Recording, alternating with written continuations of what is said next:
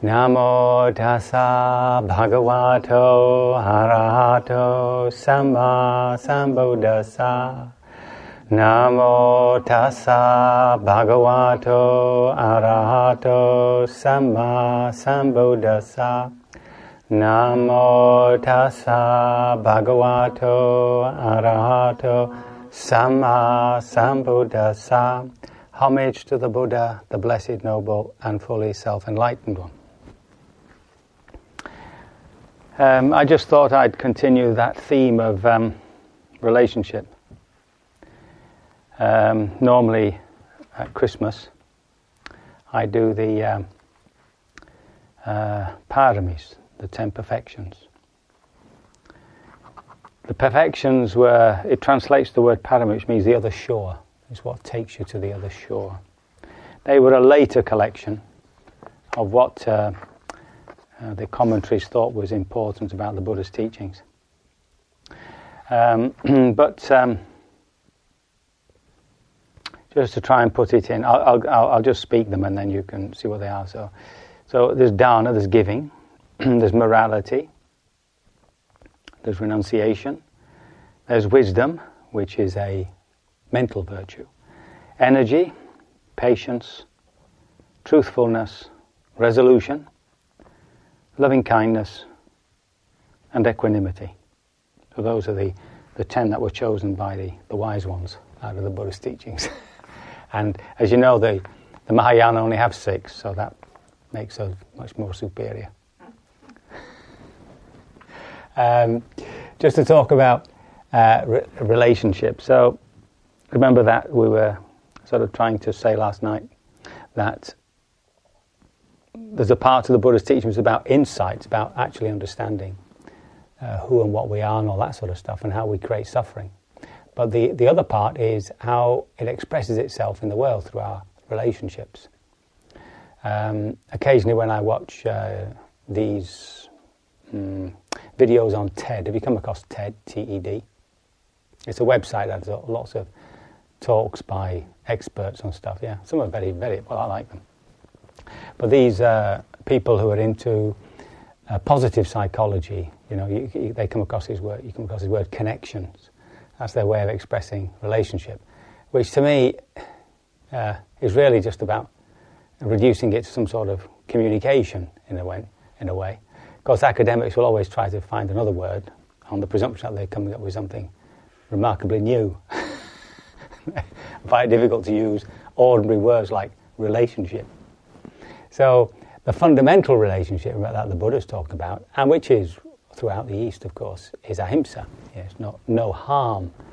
And this was variously translated. So the Jains, as you know, thought that when you did harm, even if you didn't mean it, you were going to get your comeuppance. So he basically avoided stepping on ants and all that sort of stuff. You know, they'd come back and bite you in the bum or something. And you see them, you know, brushing their way before they take a step, as a sort of a very, I think it's a very great sensitivity to the amount of harm we can do, just because either we're not aware of it or we don't want to be aware of it, and so on. It's just ignorance. But from the Buddha's point of view, that wasn't really the problem.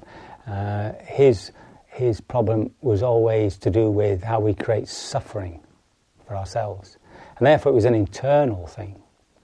And he brought it down to this whole business of intention, empowering an intention. So when we empower an intention, remember, you create a habit, or an action. You know, the usual progression: an intention, an action, a habit, a personality, and a destiny. That's the sort of trajectory. So our personalities are just these combination of habits, see? And it's really recognizing what a habit's doing. If it's doing any harm, then to undermine it, to not go with those particular intentions. But our inner intentional life, of course, expresses itself outwardly in obvious ways in what we do, in more subtle ways in body language, And this immediately creates a connection, to use that wonderful word. So you're establishing a relationship, and the relationships are telling us, you see, how what we're giving out in the world, even when we're not actually fully aware of it. People with, an obvious one would be passive aggression, where the person's obviously manifesting aggression, but when you say they're angry, they say, not me, I never get angry. And it's that sort of inability to see ourselves as we are, even in relationship, but when something happens in a relationship, it's mirroring something back to us. Of course, you've always got to take into consideration that the other person's doing the same. So that's another thing we say, isn't it? That when two people meet, there are 6 people there. Yeah, there's me as I see myself, there's me as you see me, and there's me as I really am. And the same applies to you. So in this sort of web of delusion, it's very difficult to to work out, how or why things go wrong. But in terms of the Buddha's teachings, at the root of this problem lies this acquisitiveness, this desire, this desire, and deeper than that, this sort of sense of thirst, of lack. Other writers use that word, lack. And in order to undermine that, we practice certain things that cut deep into that business of finding safety, finding happiness in acquisition. And that's the process of renunciation. So again, I'm sure you all know the distinction that's often made between renunciation and mortification. So mortification was based on some idea that the soul was held down by the heaviness of the body. So there's also, you get it in Christian understanding too, don't you? That it's if the eye offends you, pluck it out. So people often believe it's the body at fault. Sex is at fault. Our sexual powers are what's evil, not the way we use them. That's the devil drawing us down, you see, into the pleasures of life. So the idea was, one idea was at that time, of course, that as you undermined the pleasures of the body, the soul released itself. And you often get that sort of self-mortification in other religions too. The Buddha saw that as just more suffering. But he didn't give up the idea of renunciation, you see. It shifted, the definition shifted, and it shifted to giving something up to see where the attachment was. It's as simple as that. So our fast, depending on what came up for you in the fast, would show you at times your attachment to certain patterns of behavior. See? Now that would be a sort of negative use of renunciation. In other words, you're positively giving something up in order to see where your attachment is. Okay? So, for instance, we might disguise our loneliness. Everybody feels lonely at some time or other by distracting ourselves. Watching TV, listening to radio, always having some input. You see, so we're never actually in contact with the inner person. And then when you go into a silence and there's nothing there, and you're not distracting the mind, then suddenly you're on your own, you see. And in that ownness, there's a sort of feeling of being abandoned, unloved. Nobody loves me, how could they? I'm horrible. So it's getting in touch with that nasty feeling of loneliness and unlovedness and all that sort of stuff. But of course, we would do it in order to get in touch with it, to feel it, to actually begin to explore that feeling, and find out where its basis was, where it's coming from. And we also know that in that exploration, that malevolent energy that we've created through attachment, you see, we have defined love as how much another person can fulfill our needs. That's what we understand the love to be. So when there's nobody there to fulfill our needs, then of course I'm completely unloved. I mean, no Christmas presents. I don't get any more Christmas presents. So when we cut deep into that, and we just, when we say cut deep into it, we're not trying to understand it intellectually. See, then that takes you off somewhere else. Cutting deep means going right into the pain of loneliness. Take that as an example. And then, of course, we find that, it begins to transform. The transformation happens quite naturally. It can happen very suddenly. Suddenly you find it's gone, and you're perfectly happy with yourself, and you've discovered solitude,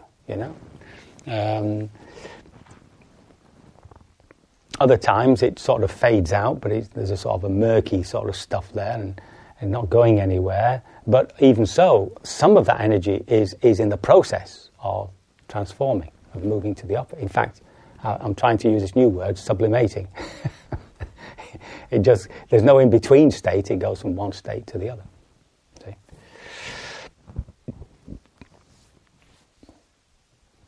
So that's the negative, to use that word, use of renunciation. Right? We're trying to find out where we're stuck, where we're holding on to things, trying to let go of things, you see. But any time we behave from the heart of love, there must be some form of renunciation. And the Buddha points this out in dana. That's one of his main teachings, dana, which is generosity. Whenever he's talking to lay people, he always starts with dana, and he points out that anybody can be generous, even a thief. Like after they've stolen your money, they can give it to somebody else who's in need. Or Robin Hood, So for generosity, it comes even before sila, which means these 5 basic rules of no harm that we chant every morning. It's even before that. You can be a really ugly, terrible person, but still be kind to your dog and give it biscuits when it's hungry. See, so that's the easiest one to generate. Now, of course, every time you're generous, you must be giving something up for the benefit of somebody else. See? So just in that process, there is a process for renunciation, and renunciation here, not feeding into myself, into my selfish needs, and giving it up for somebody else. And so one of the things, of course, that excites, and this is the little matrix that sort of spins around, are these 3 things. What makes generosity very easy, at least to practice, is developing gratitude. I remember once reading Meister Eckhart, 13th century mystic, who said that if the whole of your life you said thank you, that would be enough. I mean, that was his. That's how important he felt. This attitude of gratitude was, thankfulness. I think it's one of the nice things of America that they have that Thanksgiving Day. I think we have one, don't we? Somewhere, don't we have doesn't the Church of England have an autumn Thanksgiving, doesn't it? Is that what it is? No. When they collect all the stuff for harvest. A harvest festival, isn't it? Is that what you said? Harvest. Oh, sorry, I thought you said hog. Don't ask me why. You said harvest, I heard hog. You see how wars start. In fact, it reminds me of a lovely moment in the car with my family when I was driving there somewhere, and my mother was in a bit of one of her little depressed, angry little moods, and she was sat at the back glum. My father was saying something. He was a bit high and being jolly, and he said, "Oh, come on, Rosa, cheer up." And she said, "Oh, well, you shut up." That was brilliant. So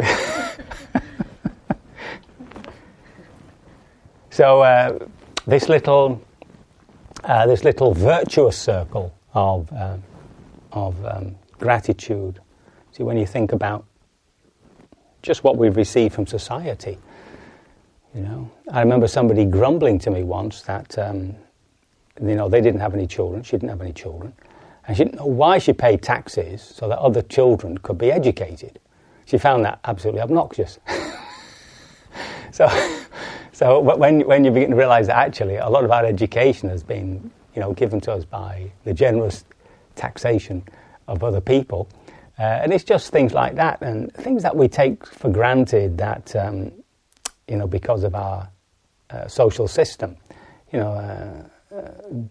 doctors, the NHS. I mean, there's all sorts of things which we presume now, We don't see them as something which is gifted to us. Not that we don't pay our taxes, but...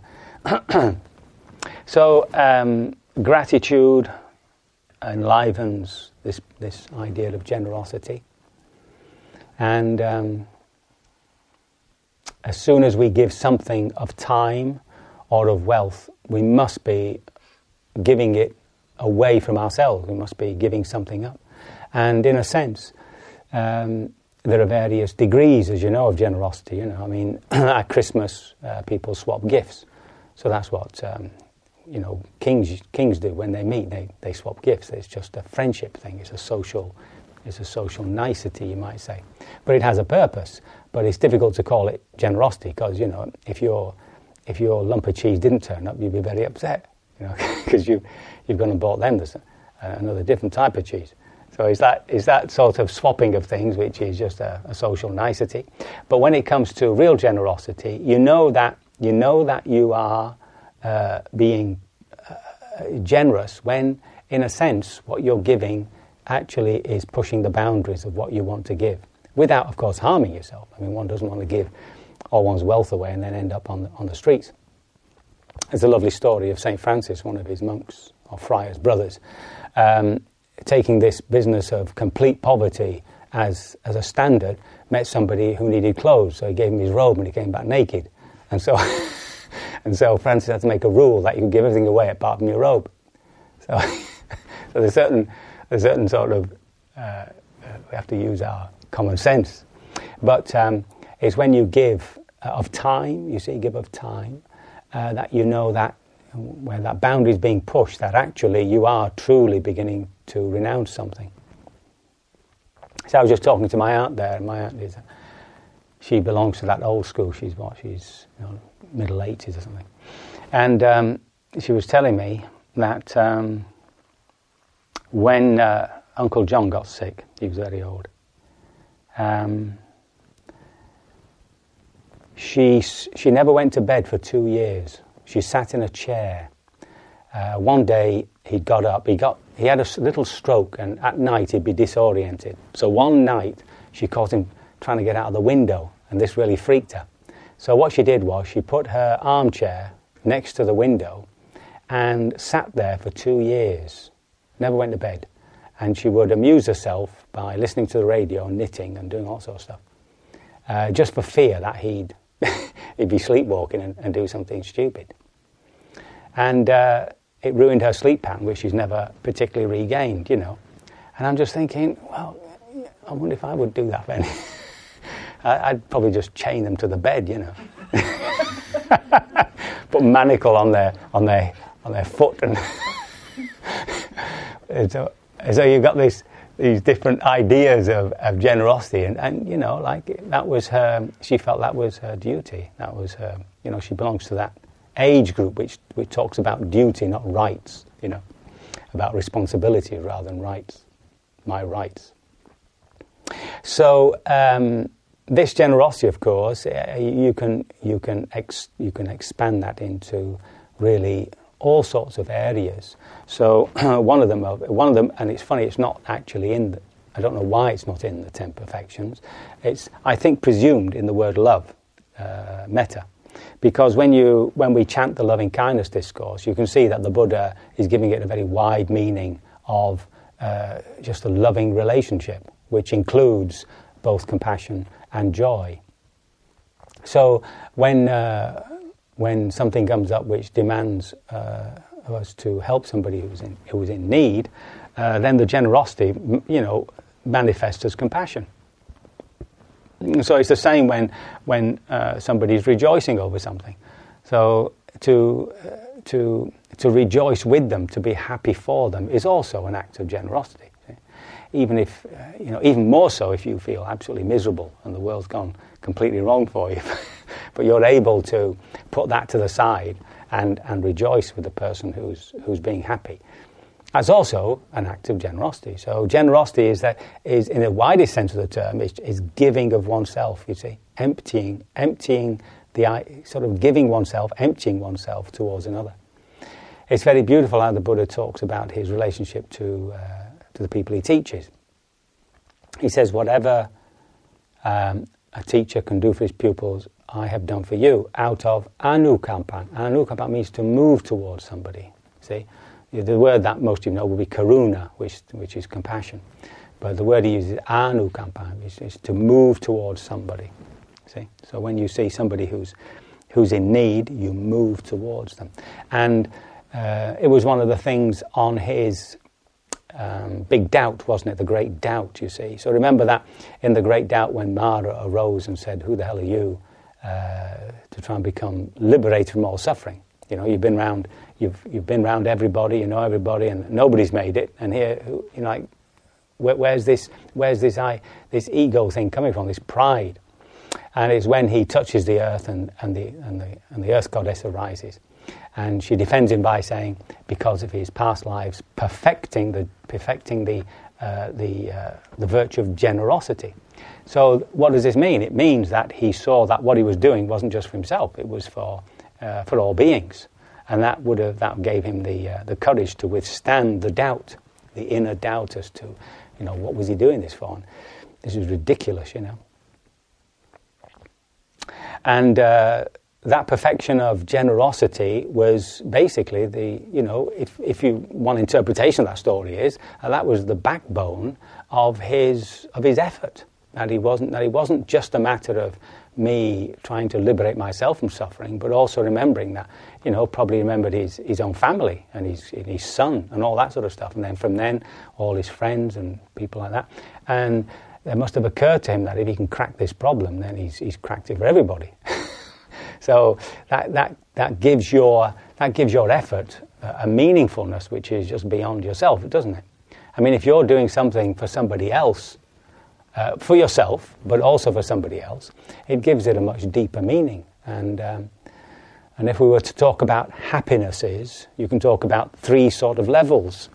You know, one is the ordinary sensual happiness, which is fleeting and all that, but it's a happiness, you know, physical happiness. It can also be intellectual, artistic, even the joys of the practice. You know, when some peace arises very occasionally, then that is a bit of transient joy and to be enjoyed. And then there's that type of joy where you get lost in it. You know, what's his name? Aristotle called it eudaimonia. And it's when you get lost. It's when you lose the self in something, like a DVD, you see, and then you come out of it and suddenly you're there again. And during that moment, you've been perfectly happy. So you've not been self-aware, but you have been perfectly happy, and then you come out of it and it's gone, you see. And it's catching that goneness that brings up, you know, this idea of not getting attached to something that you've become so involved in for happiness, you see. But what these these surveys and whatnot. But what makes people really, really deeply happy, which has nothing to do really with transient emotions, because they arise and pass away, nor with sensual pleasure, is meaningfulness. And when that meaningfulness goes, you have despair. See, so that's why I say people who lose meaninglessness, meaningfulness in their lives, are really on the point of despair. And there was these soldiers who commit suicide after war and whatnot, for whatever reason, psychological, but it's seemingly they all commit suicide because at some point they despair. They despair, you see. And I had a woman phone me up just the other day, you see, in a dreadful state, just at the point of despair, you see. Despair, just when you give up hope. And of course that's the sign, isn't it, on Dante's hell, you know, abandon all hope, you enter here. So this idea of generosity has this very deep way of connecting us, and it's only then that our lives seem to take on a much deeper meaning.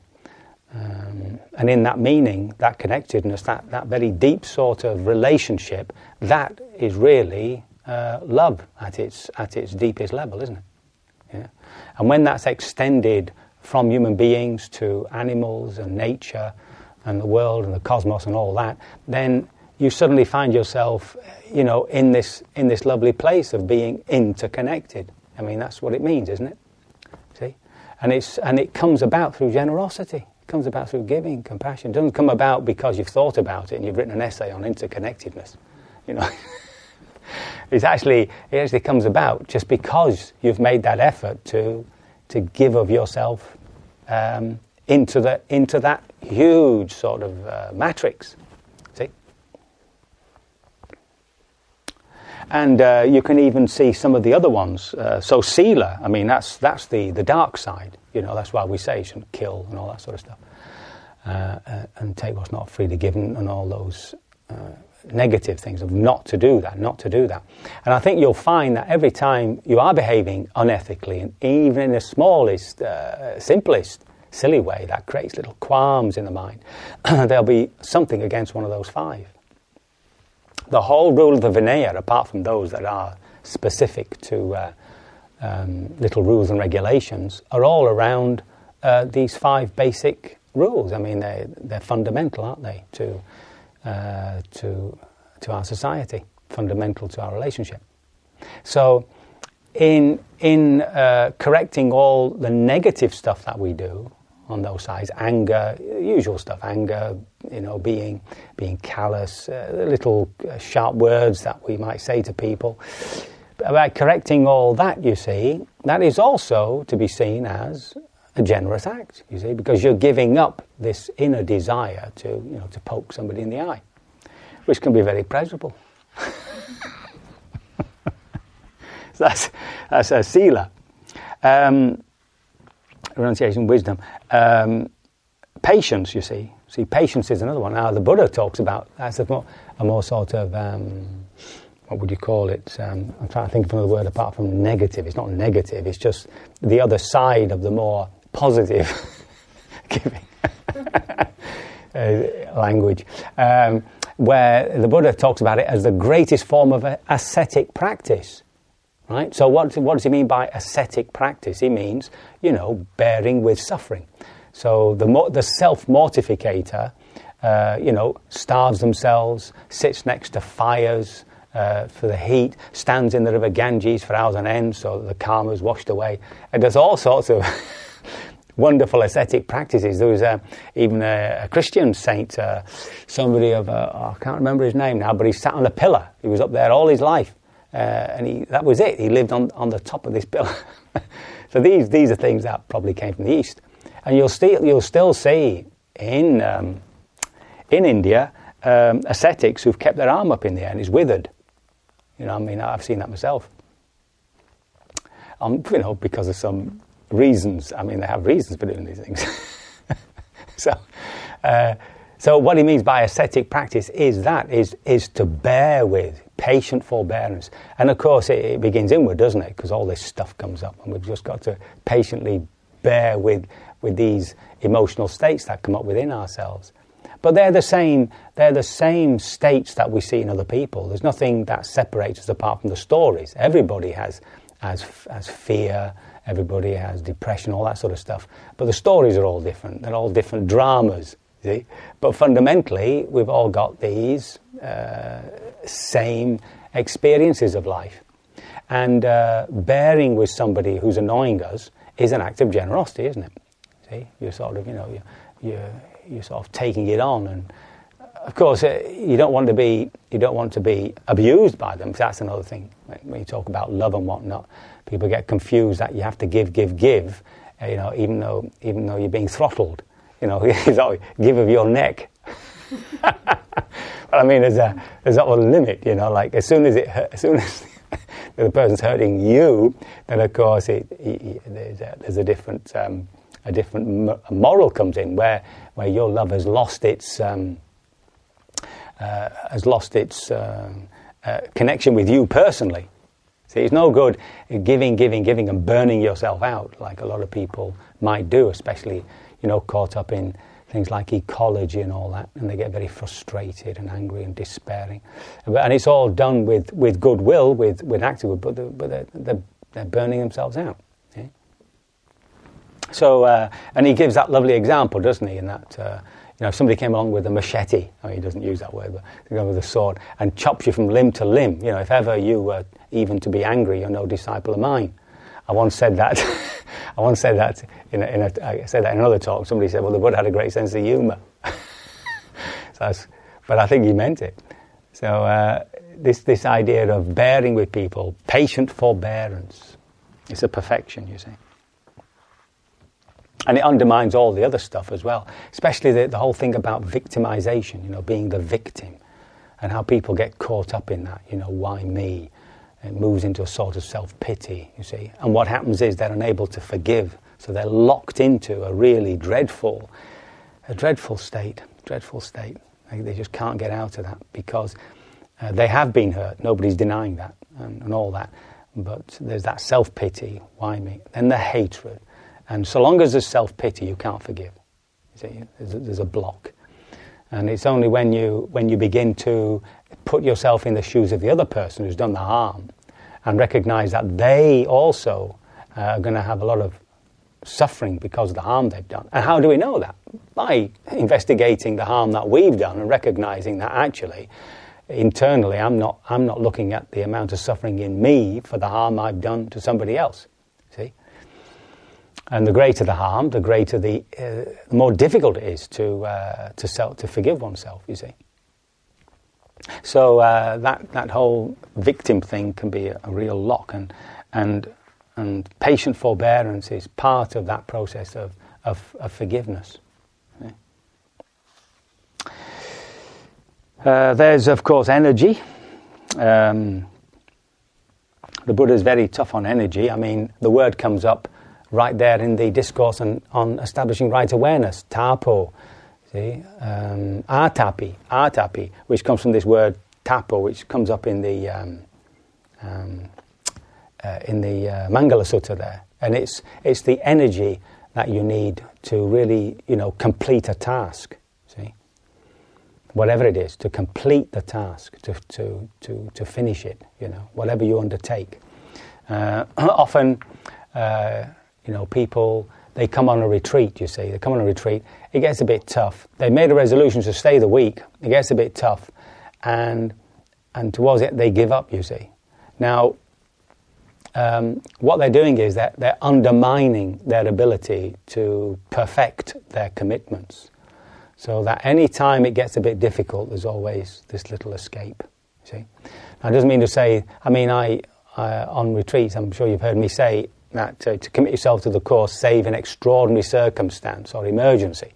So it's not as though it's an absolute thing, like if the place caught fire, you're not supposed to sit there and I will not leave this place. So there's also a sort of common sense. But whenever we say we're going to do something and we don't do it, we're actually harming ourselves. You see. So, for instance, you might say to a friend, "Yeah, I'll come and decorate." And then then you phone them and tell you you're not feeling so well today. So, and it's like you're undermining this ability to make resolutions, to make determinations. And if you think again of the Buddha's own practice, the moment of great determination, see, to sit under that tree, either to crack this problem or to die. I mean, that's where he got to. It was almost, you might say, a point of despair. He had this little insight. He had this insight coming from childhood to actually investigate suffering, but he could see no other way. And if this didn't work, well, that was it. So he was prepared to sit there until he died with it. You see, we call that the great determination.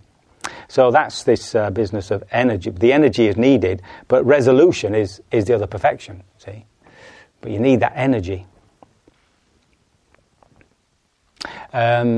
When you suffer from dullness and lethargy, you see, remember that is also an energy. See, don't look at it negatively. Don't think to yourself, well, this is something dragging me down. It is dragging you down, but it's an actual force. It's a mental energy. It can also be physical.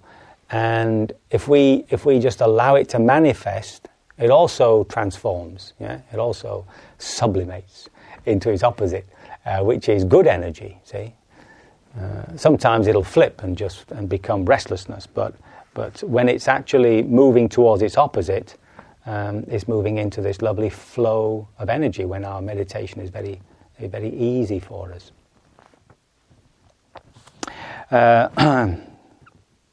Truthfulness, here is something quite specific. It's really keeping your promise rather than not telling great big budgies, you know. I mean, that's part of it, but it's actually, when you say you do something, that you actually do it. So you can see that melds into the whole thing of resolution and stuff. And the other one is wisdom, of course. I've not put them in the same order here. Wisdom is a mental, call it that, a mental virtue. So it's really understanding things. And really it all begins there, doesn't it? If we've misunderstood something, then things go awry. So we always have to come back to this, the Buddha's constant encouragement to reflect wisely. See, wise reflection, yoniso manasikara. So at the end of a sitting, that's why, just to get in the habit of, even if you only pick up one thing from your sitting, to just think about it. Let it come to mind. And at the end of a day, you see, just to look back for a moment, pick up one or two things. Yeah? You have to be very careful not to always pick up the negative stuff. We're very good at that. We have to also pick up the positive stuff. Yeah, positive stuff that's happened to us today, and what we've done today. And that's another thing about joy. You've got to actually excite joy within us. You've got to remember times when you were joyful, and understand how that joy came about. And this sort of builds up a well of joy. You see, we tend to be a bit negative usually, don't we? Tend to remember all the horrible things because they hurt.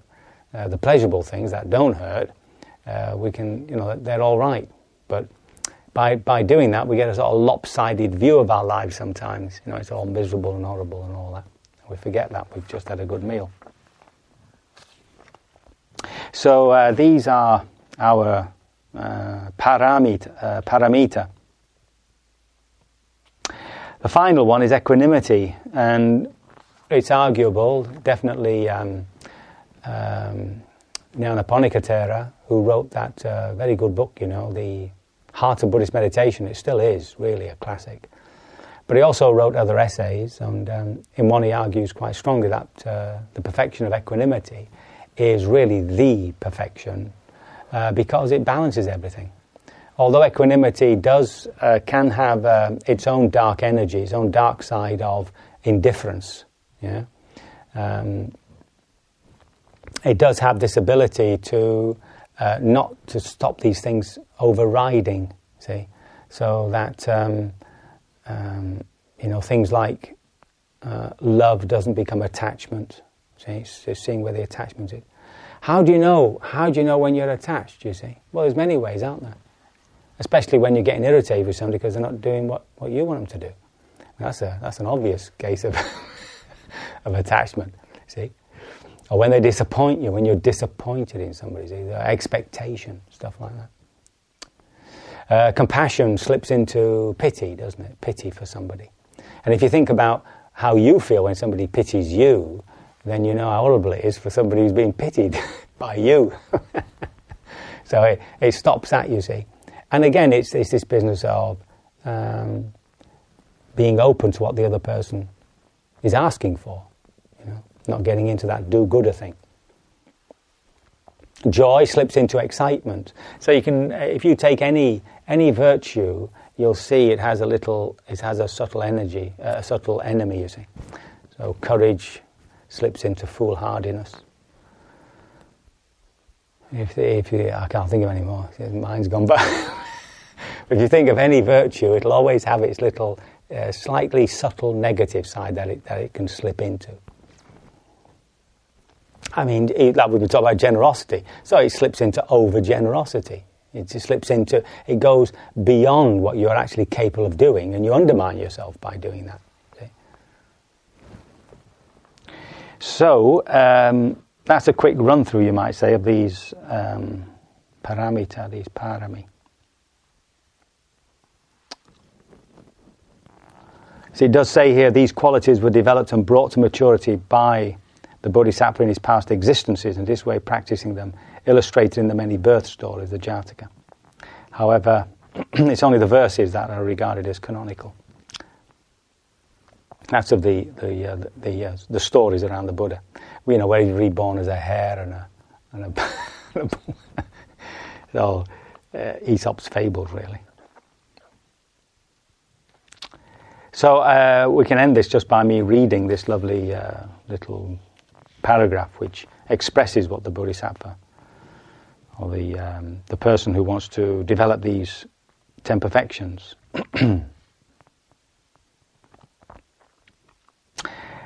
As the great being, see, Mahasatta, so that's a synonymous really for the Bodhisattva, destined for Buddhahood, are concerned with the welfare of living beings, not tolerating the suffering of beings, wishing long duration to the higher states of happiness of beings, and being impartial and just to all beings. Therefore, they give alms to all beings so that they may be happy without investigating whether or not they are worthy. By avoiding to do them any harm, they observe morality. And in order to bring morality to perfection, they train themselves in renunciation. In order to understand clearly what is beneficial and injurious to beings, they purify their wisdom. And for the sake of the welfare and happiness of others, they constantly exert their energy. Though having become heroes through utmost energy, they are nevertheless full of forbearance towards the manifold failings of beings. Once they have promised to give or to do something, they do not break their promise. That's the truthfulness.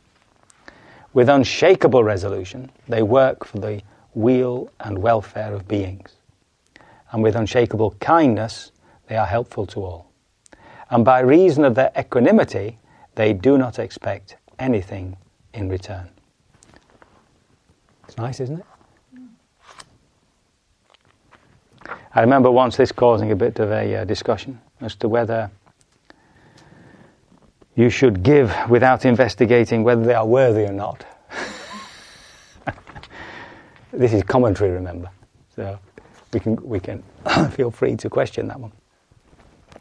So I hope my words have been of some assistance, and that you will soon perfect the perfections and enter into that wonderful place, Nibbana, sooner rather than later. Sadhu, sadhu, sadhu.